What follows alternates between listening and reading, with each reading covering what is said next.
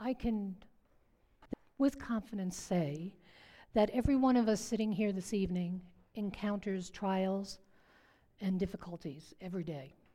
We face struggles and hurdles that drain us of energy, our strength, and focus. Some of those are just a natural byproduct of living in a fallen world, corrupted by sin. We can't avoid them. If we're living and breathing, we're going to have them. And if you haven't had them, you're going to have them. Just rest assured. Paul tells us, though, in Corinthians 1:10, if we all experience times of testing, which is normal for every human being, but God will be faithful to you. He will screen and filter the severity, the nature, and the timing of every test or trial you face so that you can bear it. And each test is an opportunity to trust Him more, for along with every trial, God has provided for you a way of escape that will bring you out of this temptation or this trial or this test victoriously. The Word says so. So every day is an exam for us, to be quite honest. It's a test. And sometimes we have to cram for these tests. But after reading that scripture, we know that God is faithful. 2 Timothy 2:13 says, "But even if we are faithless, He will still be full of faith, for He never wavers in His faithfulness to us. We will not be tested beyond our ability. We will be able to bear it." And we have a vast number of examples in this Word of God. Just take a look at chapter 11 of Hebrews, verses 1 through 10. It's all there. And then we go to giants. Giants are different than tests and difficulties. Giants come from within. They keep us in bondage a lot of times. They're internal. We take a look at our life and see the shadows of giants that have not yet been slain. We haven't defeated them yet. Some days everything is fine, and then other days these giants crop up and they manifest themselves in depression, anger, lustful thoughts, greed, envy, critical thinking. We can go on and on. These are the giants I'm talking about. They wait in those dark places because we push them down. We don't want to deal with them because either we're afraid or we're embarrassed. And we've failed before, so we don't want to deal with them. But if we don't deal with them, we're never going to be free. And I'll be upfront with you, I have many giants. I've pushed them down, and they start cropping up again. And one of the giants that I have is standing right in front of you. I have attempted so many times to lose weight because my physical health is at risk. And I have fought this for years. And sometimes I get there, and I'm so proud of myself because I do it myself. And then I fail again. So this is a giant for me that I have to deal with, among other things. So I ask myself, how come, if I've given my life to Christ, if I've given Him my mind, my heart, my body, my soul, I want it under the guidance of the Holy Spirit. Why do I have to fight these giants every single day? And it's the battle over and over and over again. I don't have the answer, but the Word of God does. We can understand why giants are still in our lives and why we can enter the battlefield and bring these giants down at their knees. The giants of our minds can be transformed into mere annoyances that we can swat away like a swarm of gnats. I want to start in Samuel, 1 Samuel, 4th chapter, verses 1 through 5. I'm going to talk about the Israelites. Israel went out to meet the Philistines in battle and camped at Ebenezer, while the Philistines camped at Aphek. The Philistines lined up in battle formation against Israel, and as the battle intensified, Israel was defeated by the Philistines. They struck down 4,000 men on the battlefield. When the troops returned to the camp, the elders of Israel said, "Why did the Lord let us be defeated? We were defeated by the Philistines." Then they said, "Let's bring the Ark of the Covenant to the camp from Shiloh. Then it will go with us and save us from the hand of our enemies." So the people sent men to Shiloh to bring back the Ark of the Covenant. And it came into the camp, and when the Ark of the Covenant of the Lord entered the camp, all the Israelites raised such a loud shout that the ground shook. So here's the whole story. The Ark of the Covenant was for the Israelites, the presence of God. They carried that Ark of the Covenant every place because it was his literal presence. It was his power. When it was with them, victory was guaranteed, and when it wasn't with them, not so much. Israel went into the valley of Aphek without the Ark of the Covenant. And I'm reading this, and I'm like, why would you do that? Why would you go into battle without the presence of God with you when you knew that's what you needed?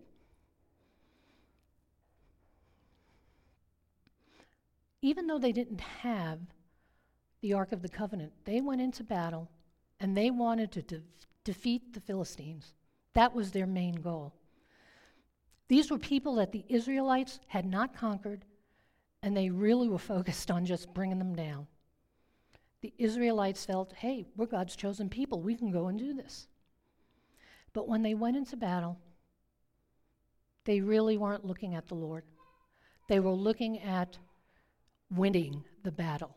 But were they really winning the battle for the Lord? I mean, if they really were intent on doing this for the Lord, wouldn't they have taken the Ark of the Covenant with them? So they get back down to camp, and they're very defeated and downcast. And the elders of Israel have an aha moment. Let's go get the Ark of the Covenant. Should have done it in the beginning, but let's go get the Ark of the Covenant. So they send people to Shiloh, they bring it back into the camp, and when it gets back into the camp, they are just celebratory. They're just, now this is not New York, a hootin' and a hollerin', but they raised such a loud shout that in the Bible it says the ground shook. And in verse 3 of 1 Samuel, 4th chapter, it says, "So that he may go with us and save us from the hand of our enemies." That is why they went to get the Ark of the Covenant. Now, as they were yelling and celebrating that the Ark was with them, the Philistines heard them. They heard all of it. Scared them to death. I mean, they even said, how are we going to win this? How can we possibly win this? Their God is with them now. We're doomed. And the Israelites really had a swagger about them. They were going into battle. They felt they had the Ark of the Covenant now. We're going to win. Unfortunately, the Israelites were brutally and bitterly defeated. 30,000 men at that time were lost. But more catastrophic and heartbreaking was that the Philistines took the Ark of the Covenant. So even though the Ark was with them, and they were filled with joy, and it was brought into their camp, they forgot one rule. And it's a rule that is from beginning of time to the end of the Bible. But Matthew chapter 6 says it so perfectly. "But seek ye first the kingdom of God." That's what they didn't do. Did they bring the ark in because they were praising the Lord and they were seeking what he wanted? They brought it in because they wanted to win. At the beginning of the battle, no one had considered what God had to say or what directives he was giving them. They were handed a stunning defeat. Don't we do that sometimes? I feel like I'm a walking Ark of the Covenant. I carry the presence of God with me. His Spirit lives inside of me. So I carry His presence with me into battle, and I still have giants. Why? Oftentimes, we don't consider bringing Him in on our plans at the beginning. I don't ask the Father, how can you help me? How do you want me to approach this weight loss? How do you want me to approach this? How do you want me to approach that? How can I get more healthy for you, Father? I just go and do it myself, and then when I fail, I go, why did I fail? Well, I didn't ask Him. I didn't have Him in it. I didn't have Him in the beginning in my plans.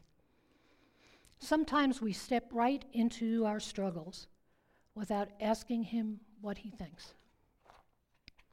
So go ask the Lord what His plans are for you and your life. Instead of developing plans, checklists, what your future is going to look like, we need to ask Him first. Let Him be part of the planning.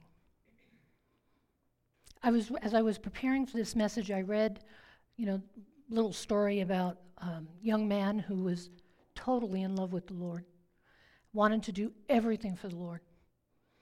And so he started to write down on a piece of paper all the things he wanted to do for the Lord. And he was very genuine about it. And then he signed his name at the bottom, like a contract.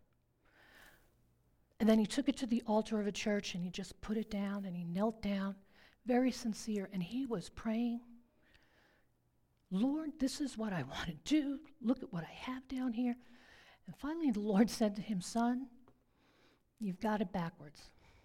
What I want you to do is take a blank piece of paper and just sign your name at the bottom of it. And then do the things that I, your God, write on them for you. That's what we're supposed to do. We have to stop telling Him what we will do for Him and start asking the Lord what He has in store for us and our life. David said in Psalm 37:25, I was once young, but now I am old, and not once have I found a lover of God forsaken by Him, nor have any of their children gone hungry. So here's David, and he's the one who had many giants, real giants, as well as other giants. And he said this my whole life.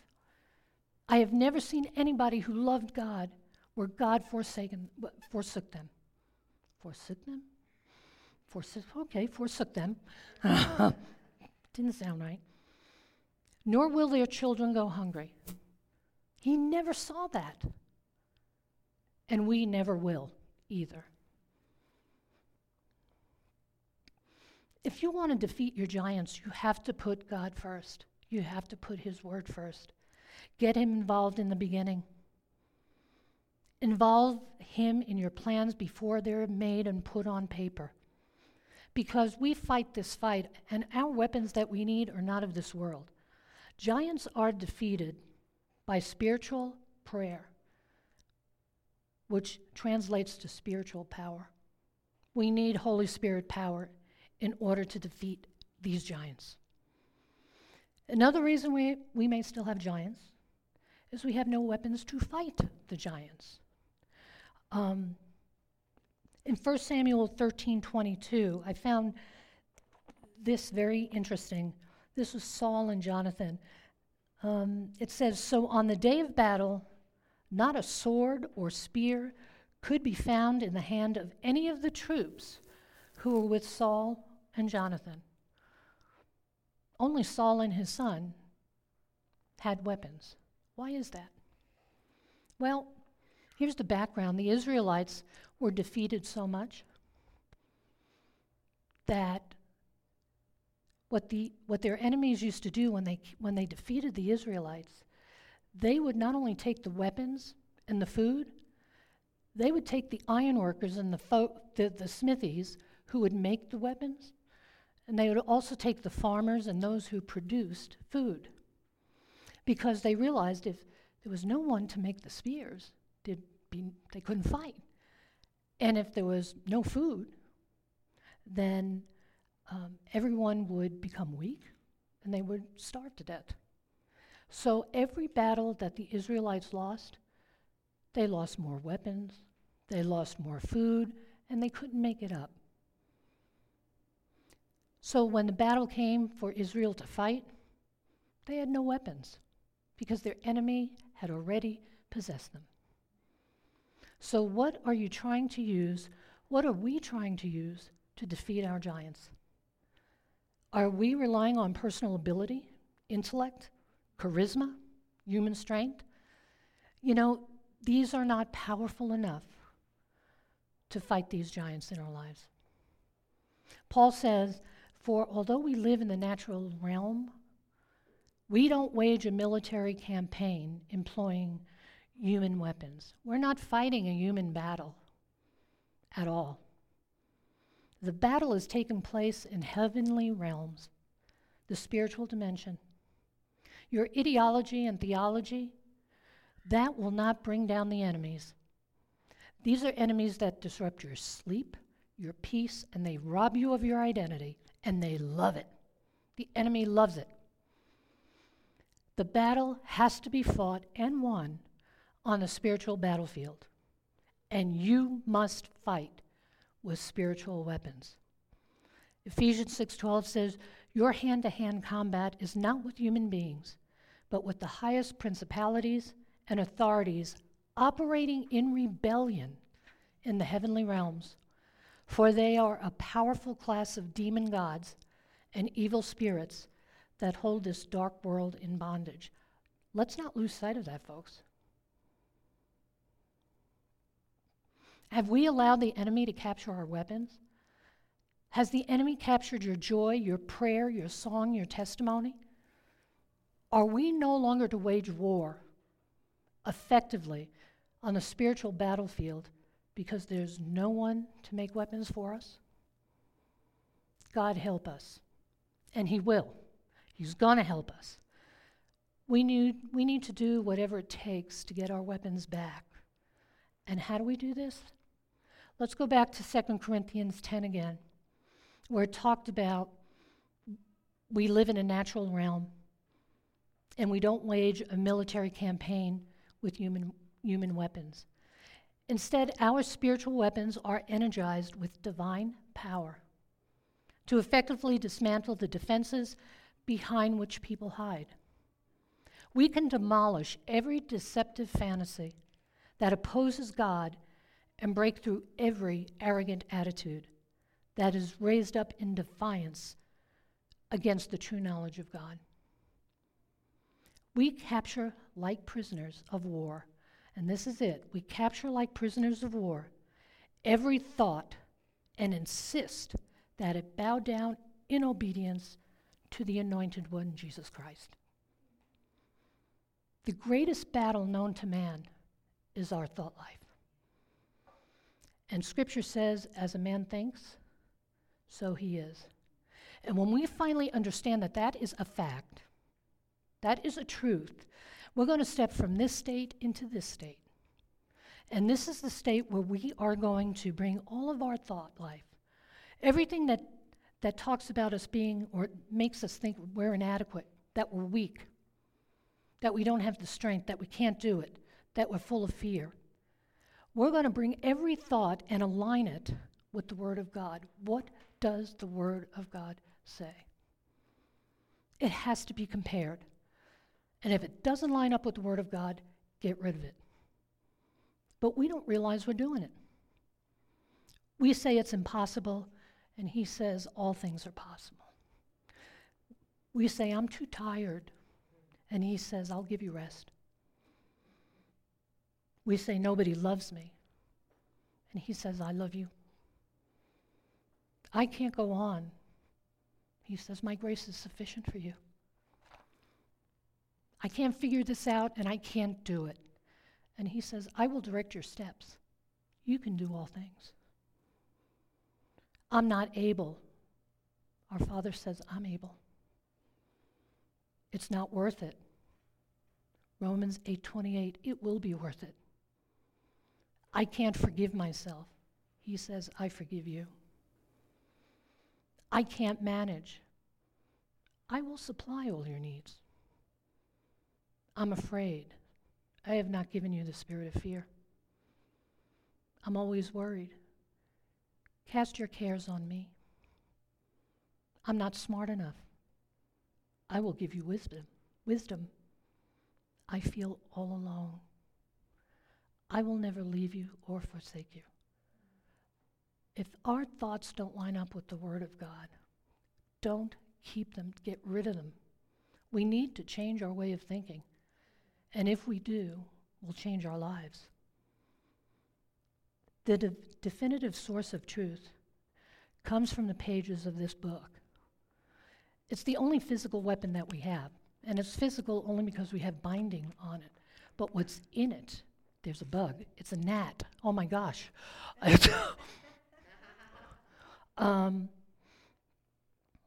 But everything in here is spiritual. This is alive. This word is alive. And I was thinking about this book, the book. And I realized that all the genres that are written today, this book is a mystery. This book is a love story. This book is historical. This book is a self-help book. This book talks about leadership and business. And we can go on and on and on.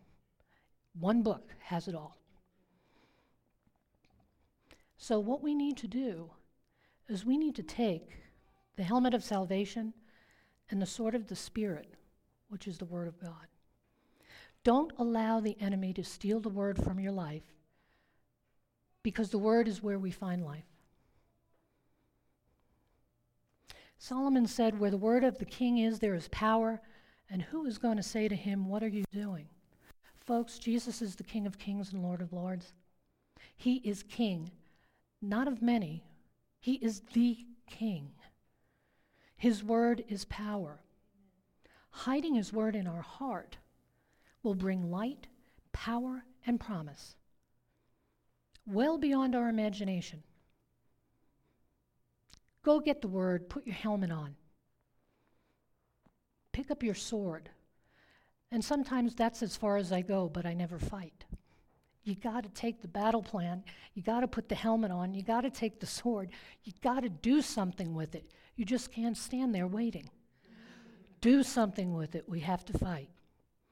And sometimes we have giants in our lives because we've given up our praise territory. In Samuel, the Philistines were the nemesis of the Israelites. No matter which way the Israelites turned, they were always losing to the Philistines. The Philistines taunted them. Actually, the Philistines drove them crazy. And in 1 Samuel 17, you see that the Philistines had gathered in a valley, a place to do battle. And the place was Socoh, S-O-C-O-H. And it says in the Bible, this land belonged to the tribe of Judah. Somehow, in all of the defeats that the Israelites had, they lost this territory. And what does the word Judah mean? I love this. I found this interesting. It comes from the Hebrew word Yehudah, and it means praise. Israel gave up its praise territory. The very thing that brought them freedom, they gave up. The substance of their faith, which was expressed in praises to the Lord, they lost. They had grown cold. They had nothing to be thankful for any longer. They believed that there was nothing left to praise him for. Listen to me. If we woke up this morning, which I assume all of us did that are sitting here, we have a reason to praise him. We should be shouting, "Thank you, Jesus," to him, lifting our hands up because we are allowed another day. He has never left us. He's never walked away. He's never turned his back, shaking his head, with throwing his hands up. We are his kids, we are his sons and daughters. And better yet, we are free from bondage and of sin because of what Jesus did for us. Bless the Lord, O my soul, and all that is within me, bless his holy name. Some of us have let those lingering giants steal our praise. Some of us are carrying burdens that we were never meant to carry. He wants to carry them for us. Let him touch you. We've got to say no more fear of giants. Stand up and take that battle plan and let whatever giants that are in your life, let them know that you have the weapons you need and you will slay them in the mighty name of Jesus, who is King of Kings and Lord of Lords. And then you're going to sing about it. You're going to praise him for it.